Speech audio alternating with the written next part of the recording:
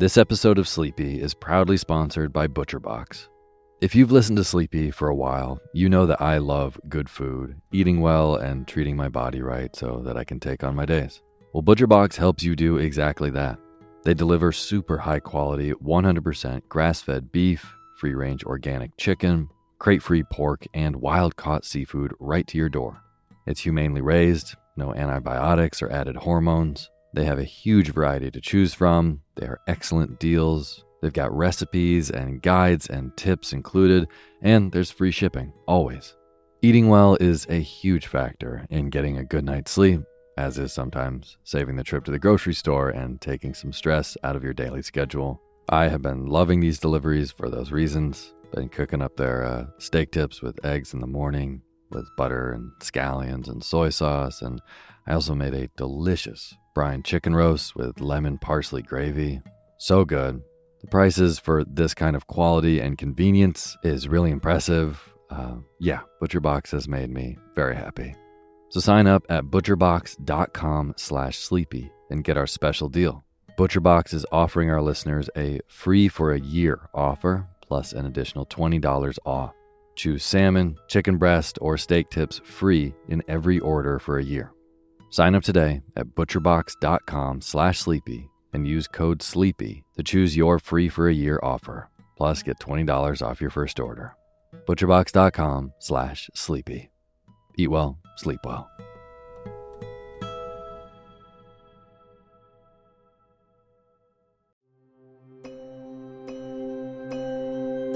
Welcome to the I Can't Sleep podcast with Benjamin Boster.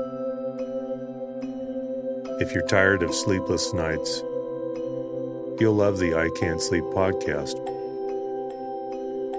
I help quiet your mind by reading random articles from across the web to bore you to sleep with my soothing voice. Each episode provides enough interesting content to hold your attention, and then your mind lets you drift off. Find it wherever you get your podcasts. That's I Can't Sleep with Benjamin Boster.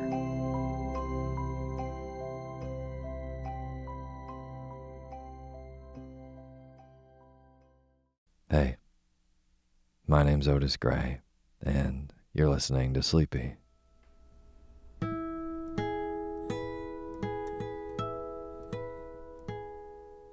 Podcast where I read old books to help you get to sleep, and a proud member of the Airwave Podcast Network. I have got a wonderful, snoozy bedtime story for you tonight. But before we get to tonight's reading, I just want to thank all of our patrons on patreon.com. Ericum, Heather Joy, Tracy Taylor, Jennifer B. Yox, Hillary W., and Lisa Gravenbauer.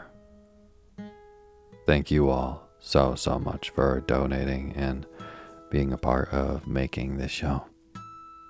And for any of you who haven't heard, these new names that I just read are patrons of Sleepy on patreon.com, which is an awesome site where you can go support the people that make the things you like.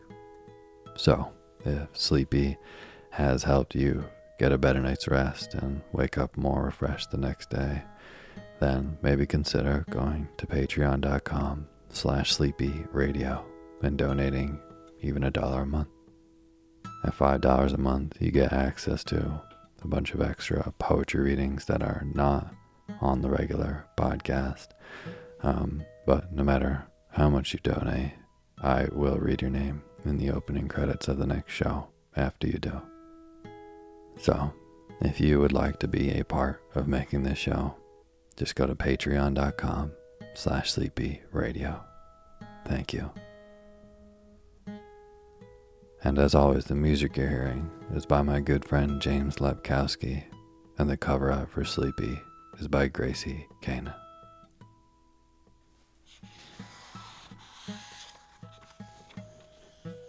So tonight, we do have another spooky Halloween October episode. And I know the last couple sleepy episodes were definitely scarier than some I've done in the past. I know a lot of you liked them. Today I'm going to go slightly less spooky. I know the title of this episode might be a little misleading on that, but tonight we're going to be reading the Book of Werewolves by Sabine Baring Gould.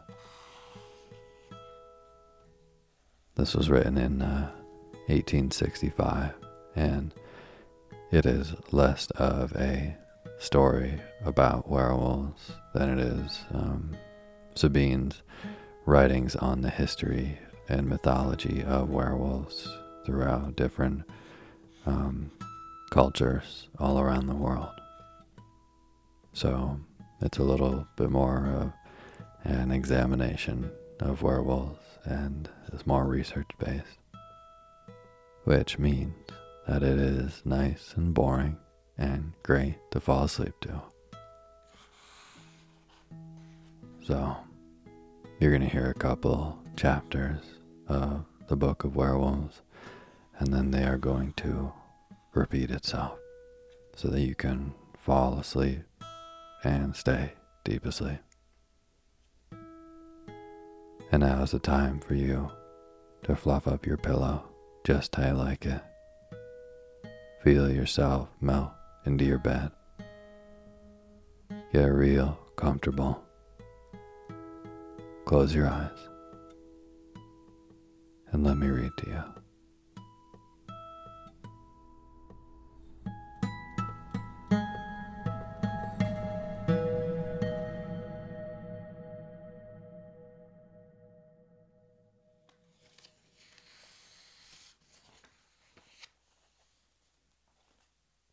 Chapter 1. I shall never forget the walk I took one night in Vienna after having accomplished the examination of an unknown druidical relic, the Pierre Levy, at La Rondelle, near Champigny. I had learned of the existence of this cromlech only on my arrival at Champigny in the afternoon, and I had started to visit the curiosity without calculating the time it would take me to reach it and to return. Suffice it to say that I discovered the venerable pile of gray stones as the sun set, and that I expended the last lights of evening in planning and sketching. I then turned my face homeward. My walk of about 10 miles had wearied me, coming at the end of a long day's posting, and I had lamed myself in scrambling over some stones to the Gaulish relic. A small hamlet was at no great distance, and I betook myself thither in the hopes of hiring a trap to convey me to the post house. But I was disappointed. Few in the place could speak French, and the priest, when I applied to him, assured me that he believed there was no better conveyance in the place than a common cheroot with its solid wooden wheels, nor was a riding horse to be procured. The good man offered to house me for the night, but I was obliged to decline, as my family intended starting early on the following morning. Out spake then the mayor, Monsieur can never go back tonight across the flats because of the, and his voice dropped, the loup garou. He says that he must return, replied the priest in patois, but who will go with him? Aha, Monsieur le Curé, it is all very well for one of us to accompany him, but think of coming back alone. Then 2 must go with him, said the priest, and you can take care of each other as you return. Pico tells me that he saw a werewolf only this day, Sabbath night, said the peasant. He was down by the hedge of his buckwheat field, and the sun had set, and he was thinking of coming home, when he heard a rustle on the far side of the hedge. He looked over, and there stood the wolf, as big as a calf against the horizon, its tongue out, and its eyes glaring like marsh fires. Mon Dieu, catch me going over the Marais tonight. Why, what could two men do if they were attacked by that wolf fiend? It is tempting Providence, said one of the elders of the village. No man must expect the help of God if he throws himself willfully in the way of danger. Is it not so, Monsieur le Curé? I heard you say as much from the pulpit on the first Sunday in Lent, preaching from the gospel. That is true, observed several, shaking their heads. His tongue hanging out, and his eyes glaring like marsh fires, said the confidant of Picot. Mon Dieu, if I met the monster, I should run, quoth another. I quite believe you, Cortez.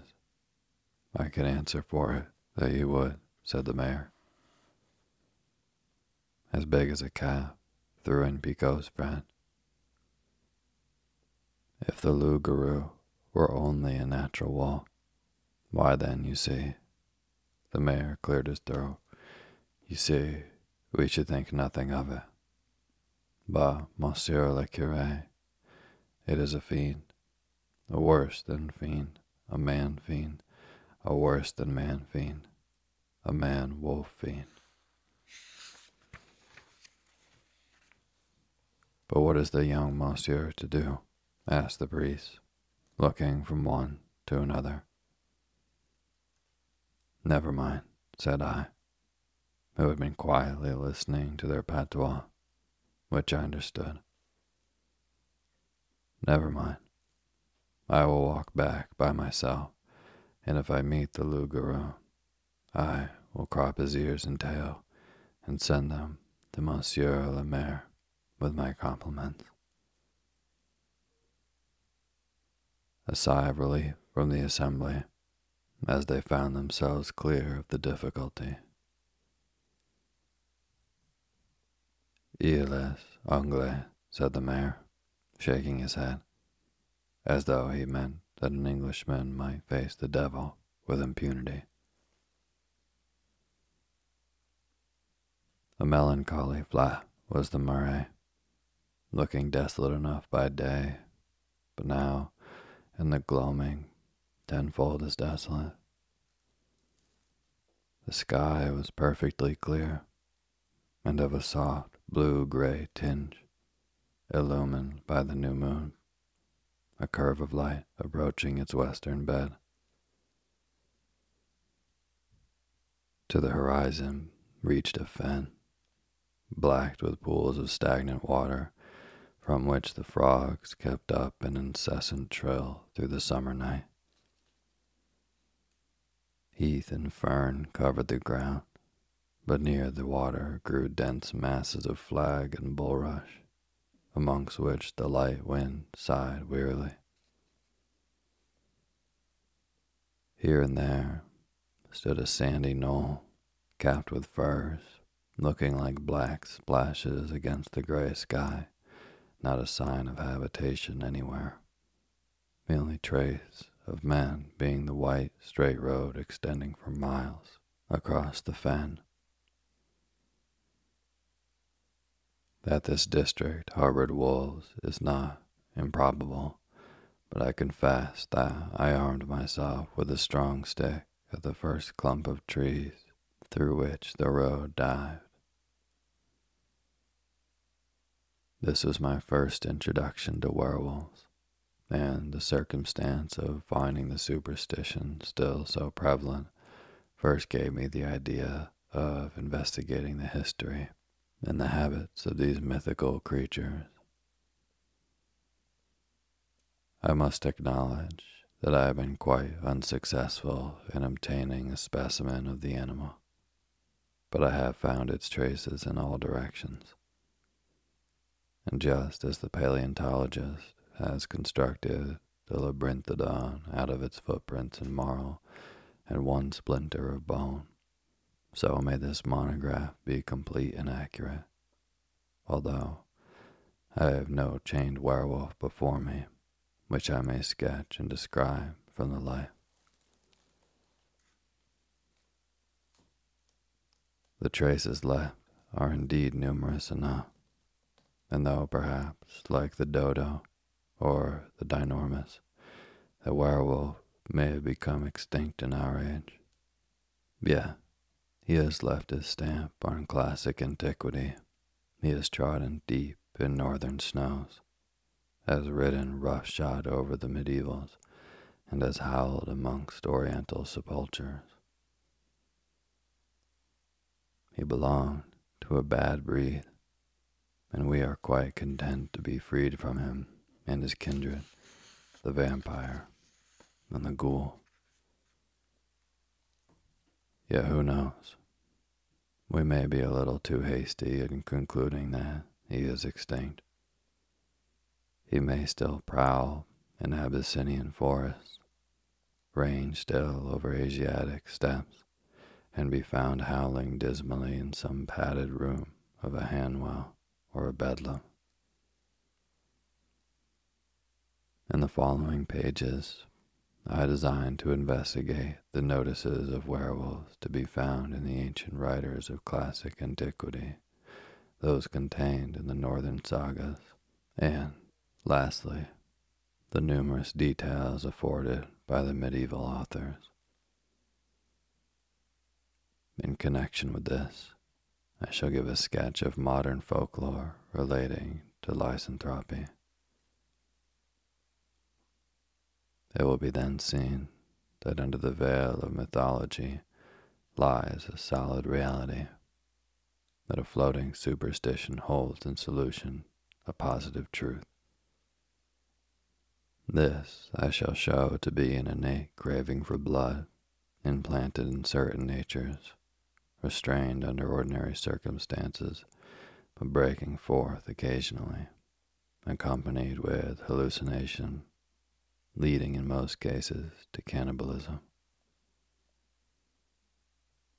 I shall then give instances of persons thus afflicted, who were believed by others, and who believed themselves to be transformed into beasts, and who, in the paroxysms of their madness, committed numerous murders and devoured their victims. I shall next give instances of persons suffering from the same passion for blood, who murder for the mere gratification of their natural cruelty, but who are not subject to hallucinations, nor addicted to cannibalism. I shall also give instances of persons filled with the same propensities, who murdered and ate their victims, but who were perfectly free from hallucination.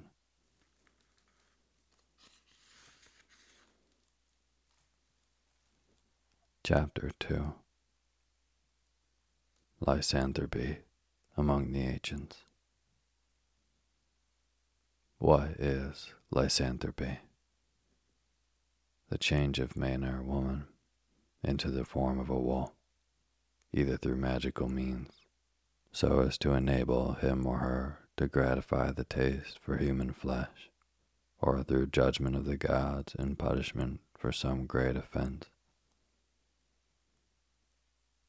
This is the popular definition. Truly it consists in a form of madness, such as may be found in most asylums. Among the ancients, this kind of insanity went by the names of lycanthropy, coanthropy, and boanthropy, because those afflicted with it believed themselves to be turned into wolves, dogs, or cows. but in the north of Europe, as we shall see, the shape of a bear, and in Africa that of a hyena, were often selected in preference. A mere matter of taste. According to Marcellus Sidetes, of whose poem a fragment exists, men are attacked with this madness chiefly in the beginning of the year. Men become most furious in February, retiring for the night to lone cemeteries and living precisely in the manner of dogs and wolves. Herodotus states, "It seems that the Nuri are sorcerers, if one is to believe the Scythians and the Greeks established in Scythia, for each Nurian changes himself once a year into the form of a wolf, and he continues in that form for several days, after which he resumes his former shape." See also Pomponius Mela. This is a fixed time for each Nurian, at which they change, if they like, into wolves, and back again into their former condition. But the most remarkable story among the ancients is that related by Ovid in his Metamorphoses by Lycaon, king of Arcadia, who, entertaining Jupiter one day, set before him a hash of human flesh to prove his omniscience, whereupon the god transformed him into a wolf. In vain he attempted to speak. From that very instant his jaws were bespluttered with foam, and only he thirsted for blood, and he raged amongst flocks and panted for slaughter. His vesture was changed into hair, his limbs became crooked. A wolf, he retains yet a large trace of his ancient expression. Hoary he is as before, his countenance rapid, his eyes glitter savagely still, the picture of fury. Pliny relates from Evanthes that on the festival of Jupiter Lycaeus, one of the family of Antaeus was selected by lot and conducted to the brink of the Arcadian lake. He then hung his clothes on a tree and plunged into the water, whereupon he was transformed into a wolf. 9 years later, if he had not tasted human flesh, he was at liberty to swim back and resume his former shape, which had in the meantime become aged, as though he had worn it for 9 years. Agrippus relates that Demetrius, having assisted at the Arcadian human sacrifice to Jupiter Lycaeus, ate of the flesh, and was at once transformed into a wolf, in which shape he prowled about for 10 years, after which he recovered his human form and took part in the Olympic Games. The following story is from Petronius. My master had gone to Capua to sell some old clothes. I seized the opportunity and persuaded our guest to bear me company about 5 miles out of town, for he was a soldier and as bold as death. We set out about cockcrow, and the moon shone bright as day, when, coming among some monuments, my man began to converse with the stars, whilst I jogged along, singing and counting them. Presently, I looked back after him and saw him strip and lay his clothes by the side of the road. My heart was in my mouth in an instant. I stood like a corpse, when in a crack he was turned into a wolf. Don't think I'm joking. I would not tell you a lie for the finest fortune in the world. But to continue, after he was turned into a wolf, he set up a howl and made straight for the woods.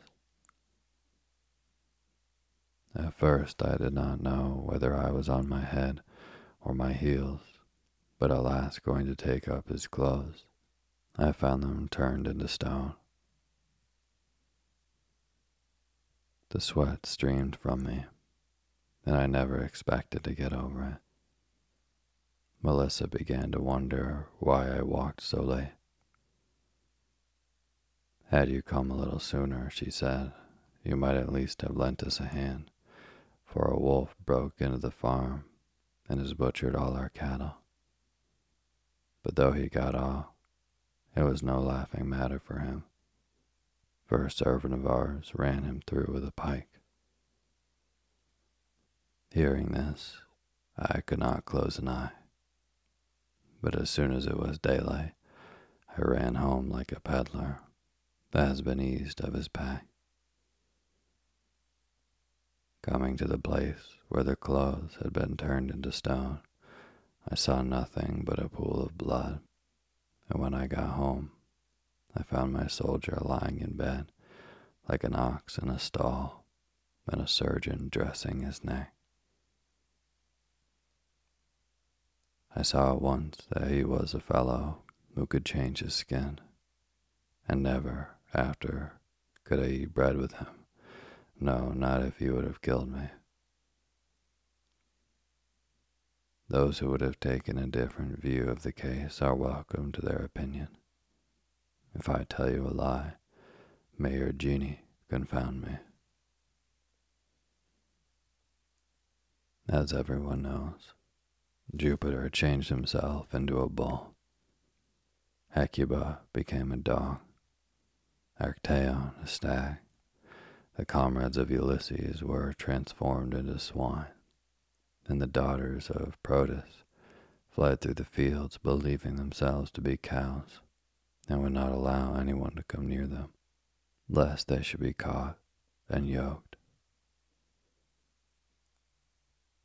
St. Augustine declared in his De Civitate Dei that he knew an old woman who was said to turn men into asses by her enchantments.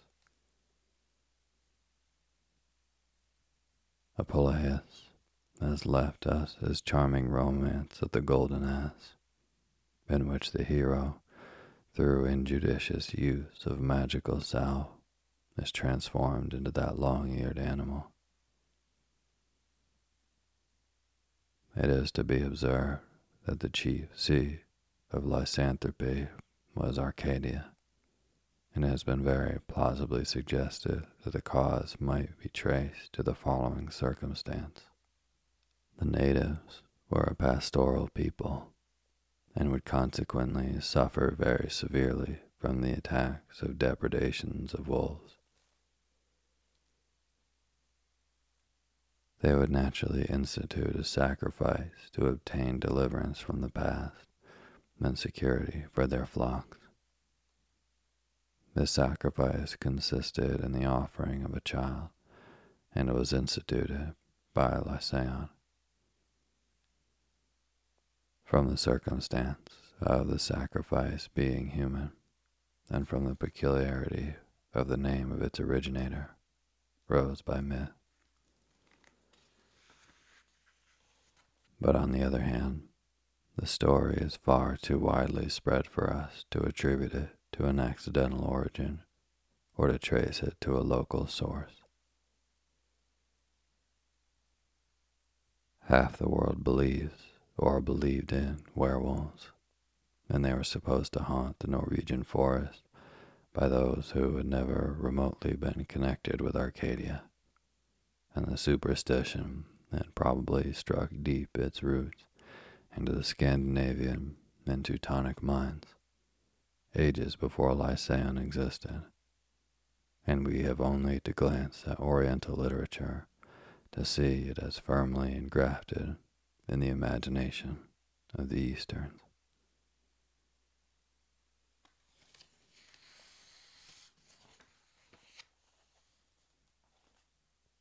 Chapter 1. I shall never forget the walk I took one night in Vienna after having accomplished the examination of an unknown druidical relic, the Pierre Levy, at La Rondelle, near Champigny. I had learned of the existence of this cromlech only on my arrival at Champigny in the afternoon, and I had started to visit the curiosity without calculating the time it would take me to reach it and to return. Suffice it to say that I discovered the venerable pile of gray stones as the sun set, and that I expended the last lights of evening in planning and sketching. I then turned my face homeward. My walk of about 10 miles had wearied me, coming at the end of a long day's posting, and I had lamed myself in scrambling over some stones to the Gaulish relic. A small hamlet was at no great distance, and I betook myself thither in the hopes of hiring a trap to convey me to the post house. But I was disappointed. Few in the place could speak French, and the priest, when I applied to him, assured me that he believed there was no better conveyance in the place than a common charrue with its solid wooden wheels, nor was a riding horse to be procured. The good man offered to house me for the night, but I was obliged to decline, as my family intended starting early on the following morning. Out spake then the mayor, Monsieur can never go back tonight across the flats because of the, and his voice dropped, the loup garou. He says that he must return, replied the priest in patois, but who will go with him? Aha, Monsieur le Curé, it is all very well for one of us to accompany him, but think of coming back alone. Then two must go with him, said the priest, and you can take care of each other as you return. Picot tells me that he saw a werewolf only this day, Saturday night, said a peasant. He was down by the hedge of his buckwheat field, and the sun had set, and he was thinking of coming home, when he heard a rustle on the far side of the hedge. He looked over, and there stood the wolf, as big as a calf against the horizon, its tongue out, and its eyes glaring like marsh fires.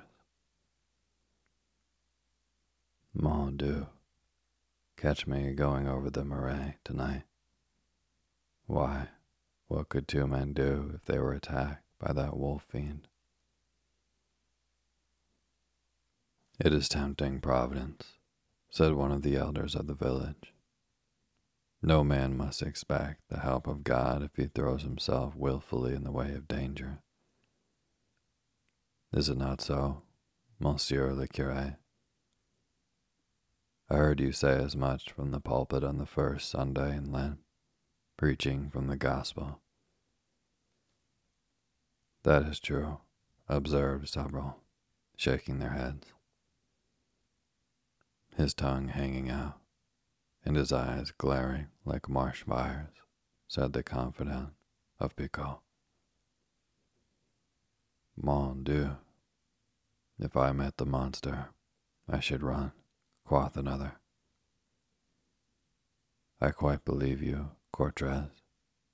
I can answer for it that you would, said the mayor. As big as a calf, threw in Picot's friend.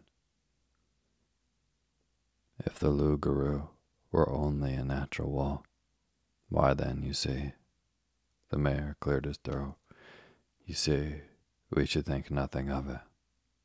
But, Monsieur le Curé, it is a fiend, a worse than fiend, a man fiend, a worse than man fiend, a man-wolf fiend. But what is the young monsieur to do? Asked the priest, looking from one to another. Never mind, said I, who had been quietly listening to their patois, which I understood. Never mind.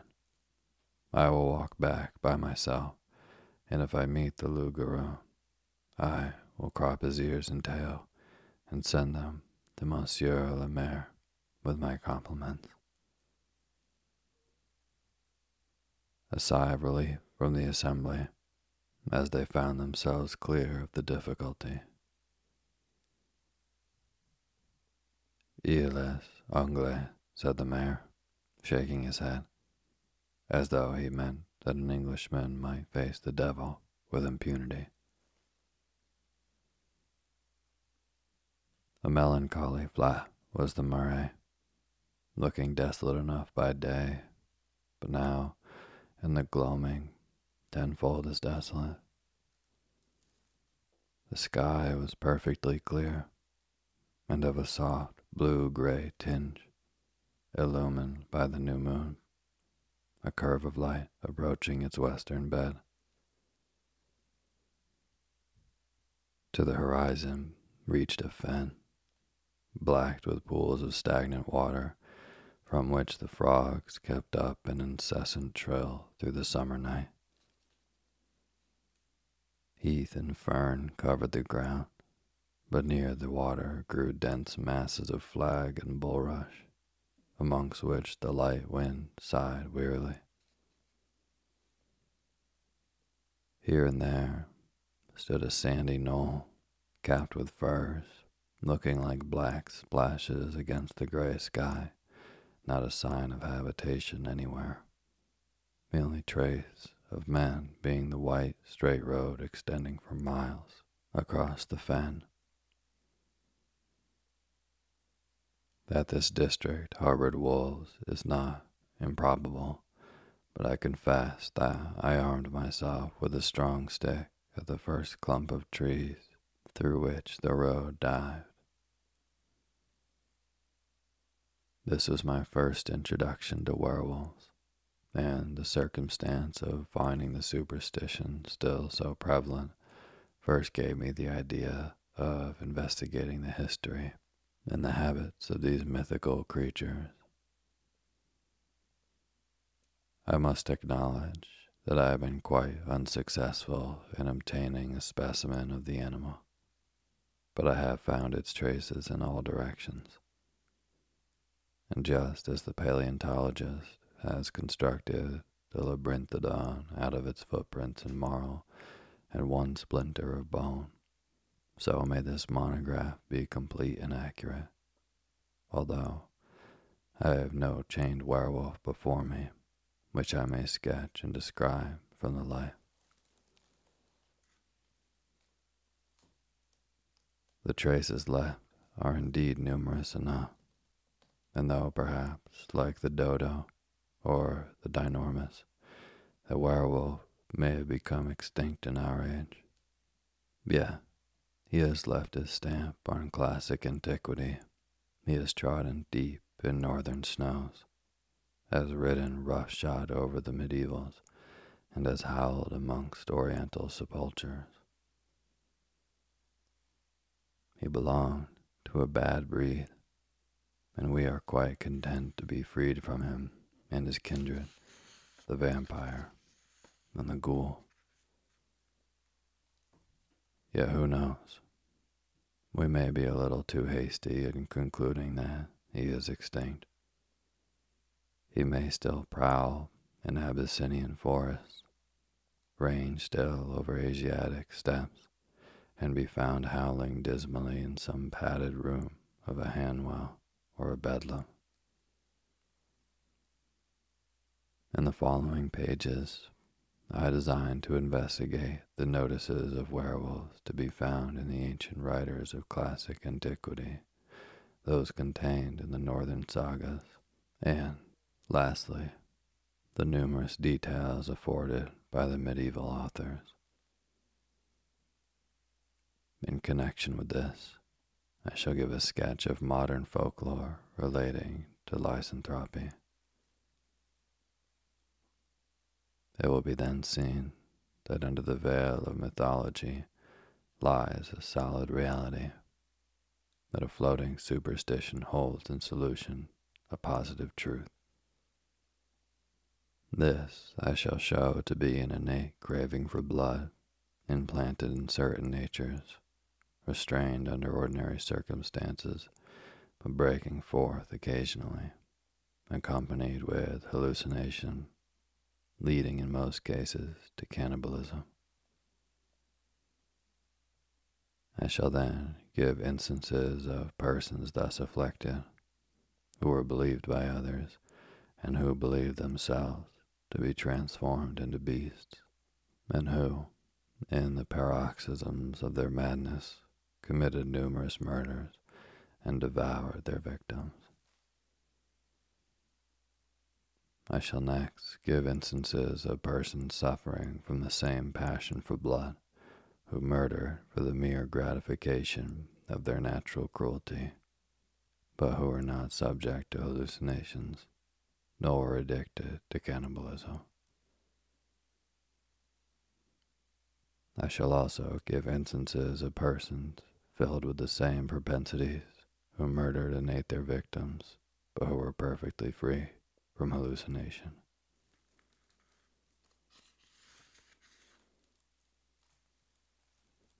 Chapter 2. Lycanthropy among the ancients. What is lycanthropy?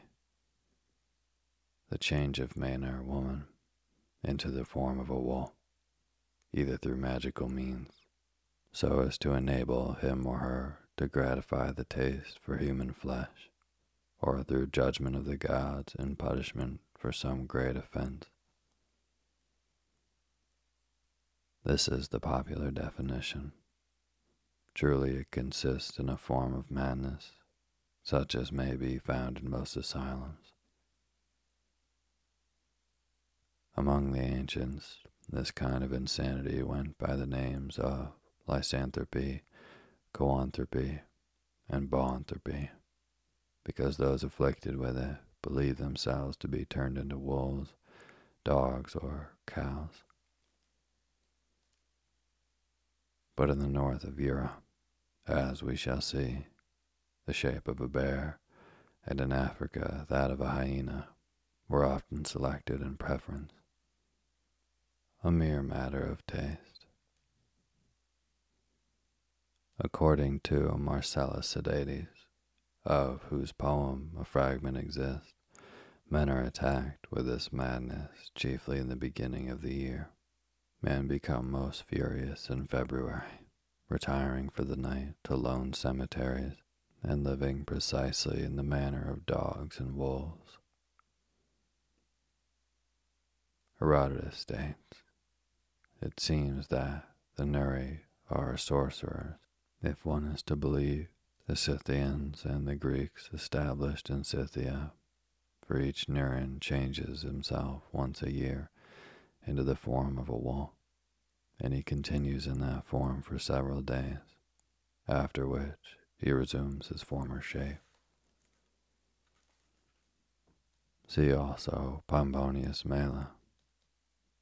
This is a fixed time for each Nurian, at which they change, if they like, into wolves, and back again into their former condition. But the most remarkable story among the ancients is that related by Ovid in his Metamorphoses by Lycaon, king of Arcadia, who, entertaining Jupiter one day, set before him a hash of human flesh to prove his omniscience, whereupon the god transformed him into a wolf. In vain he attempted to speak. From that very instant, his jaws were bespluttered with foam, and only he thirsted for blood, and he raged amongst flocks and panted for slaughter. His vesture was changed into hair, his limbs became crooked, a wolf. He retains yet a large trace of his ancient expression. Hoary he is as before, his countenance ravid, his eyes glitter savagely still, the picture of fury. Pliny relates from Evantes that on the festival of Jupiter Lycaeus, one of the family of Antaeus was selected by lot and conducted to the brink of the Arcadian lake. He then hung his clothes on a tree and plunged into the water, whereupon he was transformed into a wolf. 9 years later, if he had not tasted human flesh, he was at liberty to swim back and resume his former shape, which had in the meantime become aged, as though he had worn it for 9 years. Agrippus relates that Demetrius, having assisted at the Arcadian human sacrifice to Jupiter Lycaeus, ate of the flesh and was at once transformed into a wolf, in which shape he prowled about for 10 years, after which he recovered his human form and took part in the Olympic Games.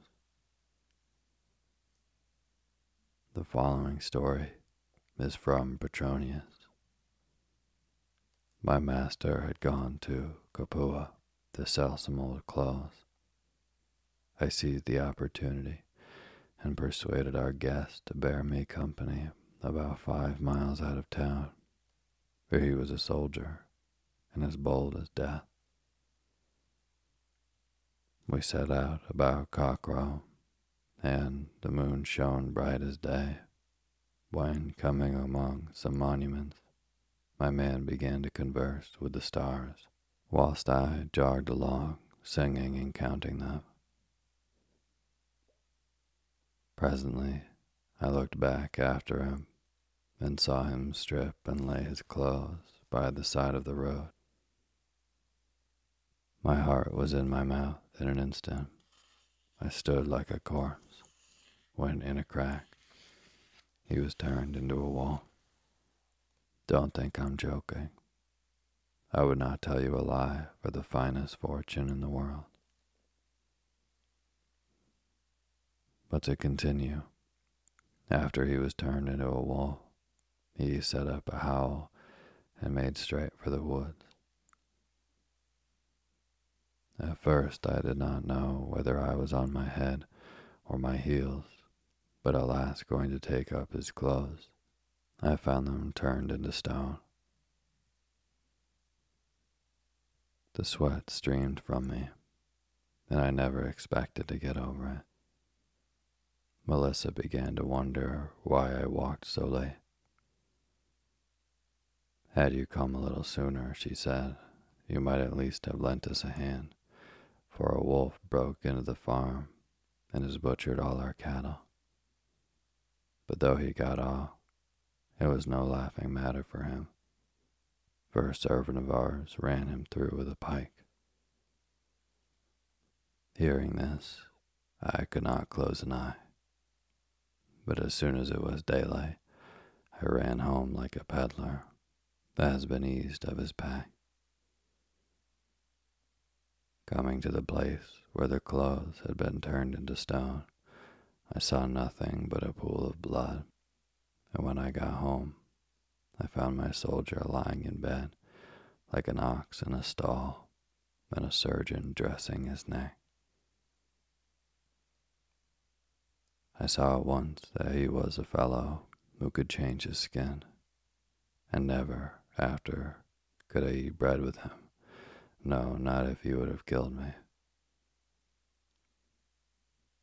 Those who would have taken a different view of the case are welcome to their opinion.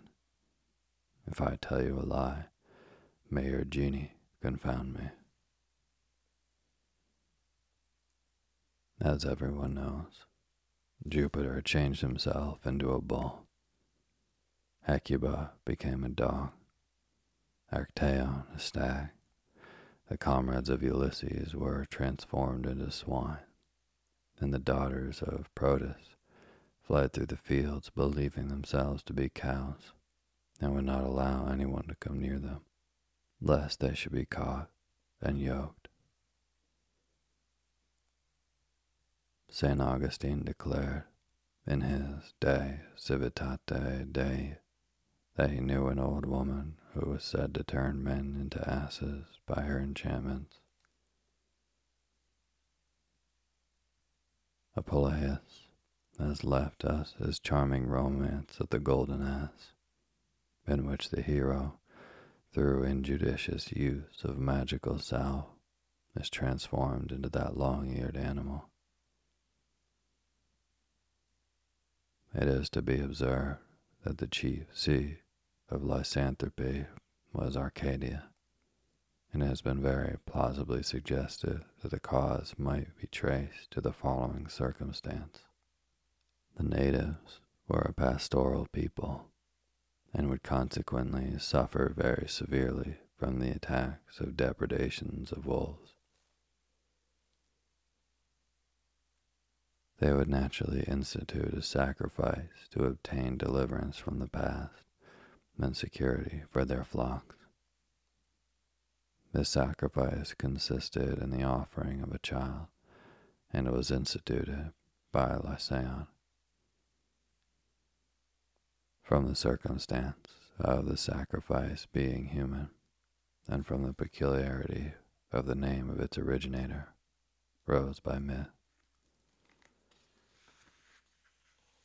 But on the other hand, the story is far too widely spread for us to attribute it to an accidental origin or to trace it to a local source. Half the world believes or believed in werewolves, and they were supposed to haunt the Norwegian forest by those who had never remotely been connected with Arcadia, and the superstition had probably struck deep its roots into the Scandinavian and Teutonic minds, ages before Lycaon existed, and we have only to glance at Oriental literature to see it as firmly engrafted in the imagination of the Easterns.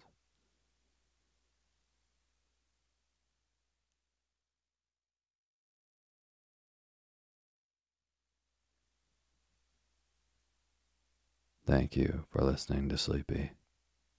Good night.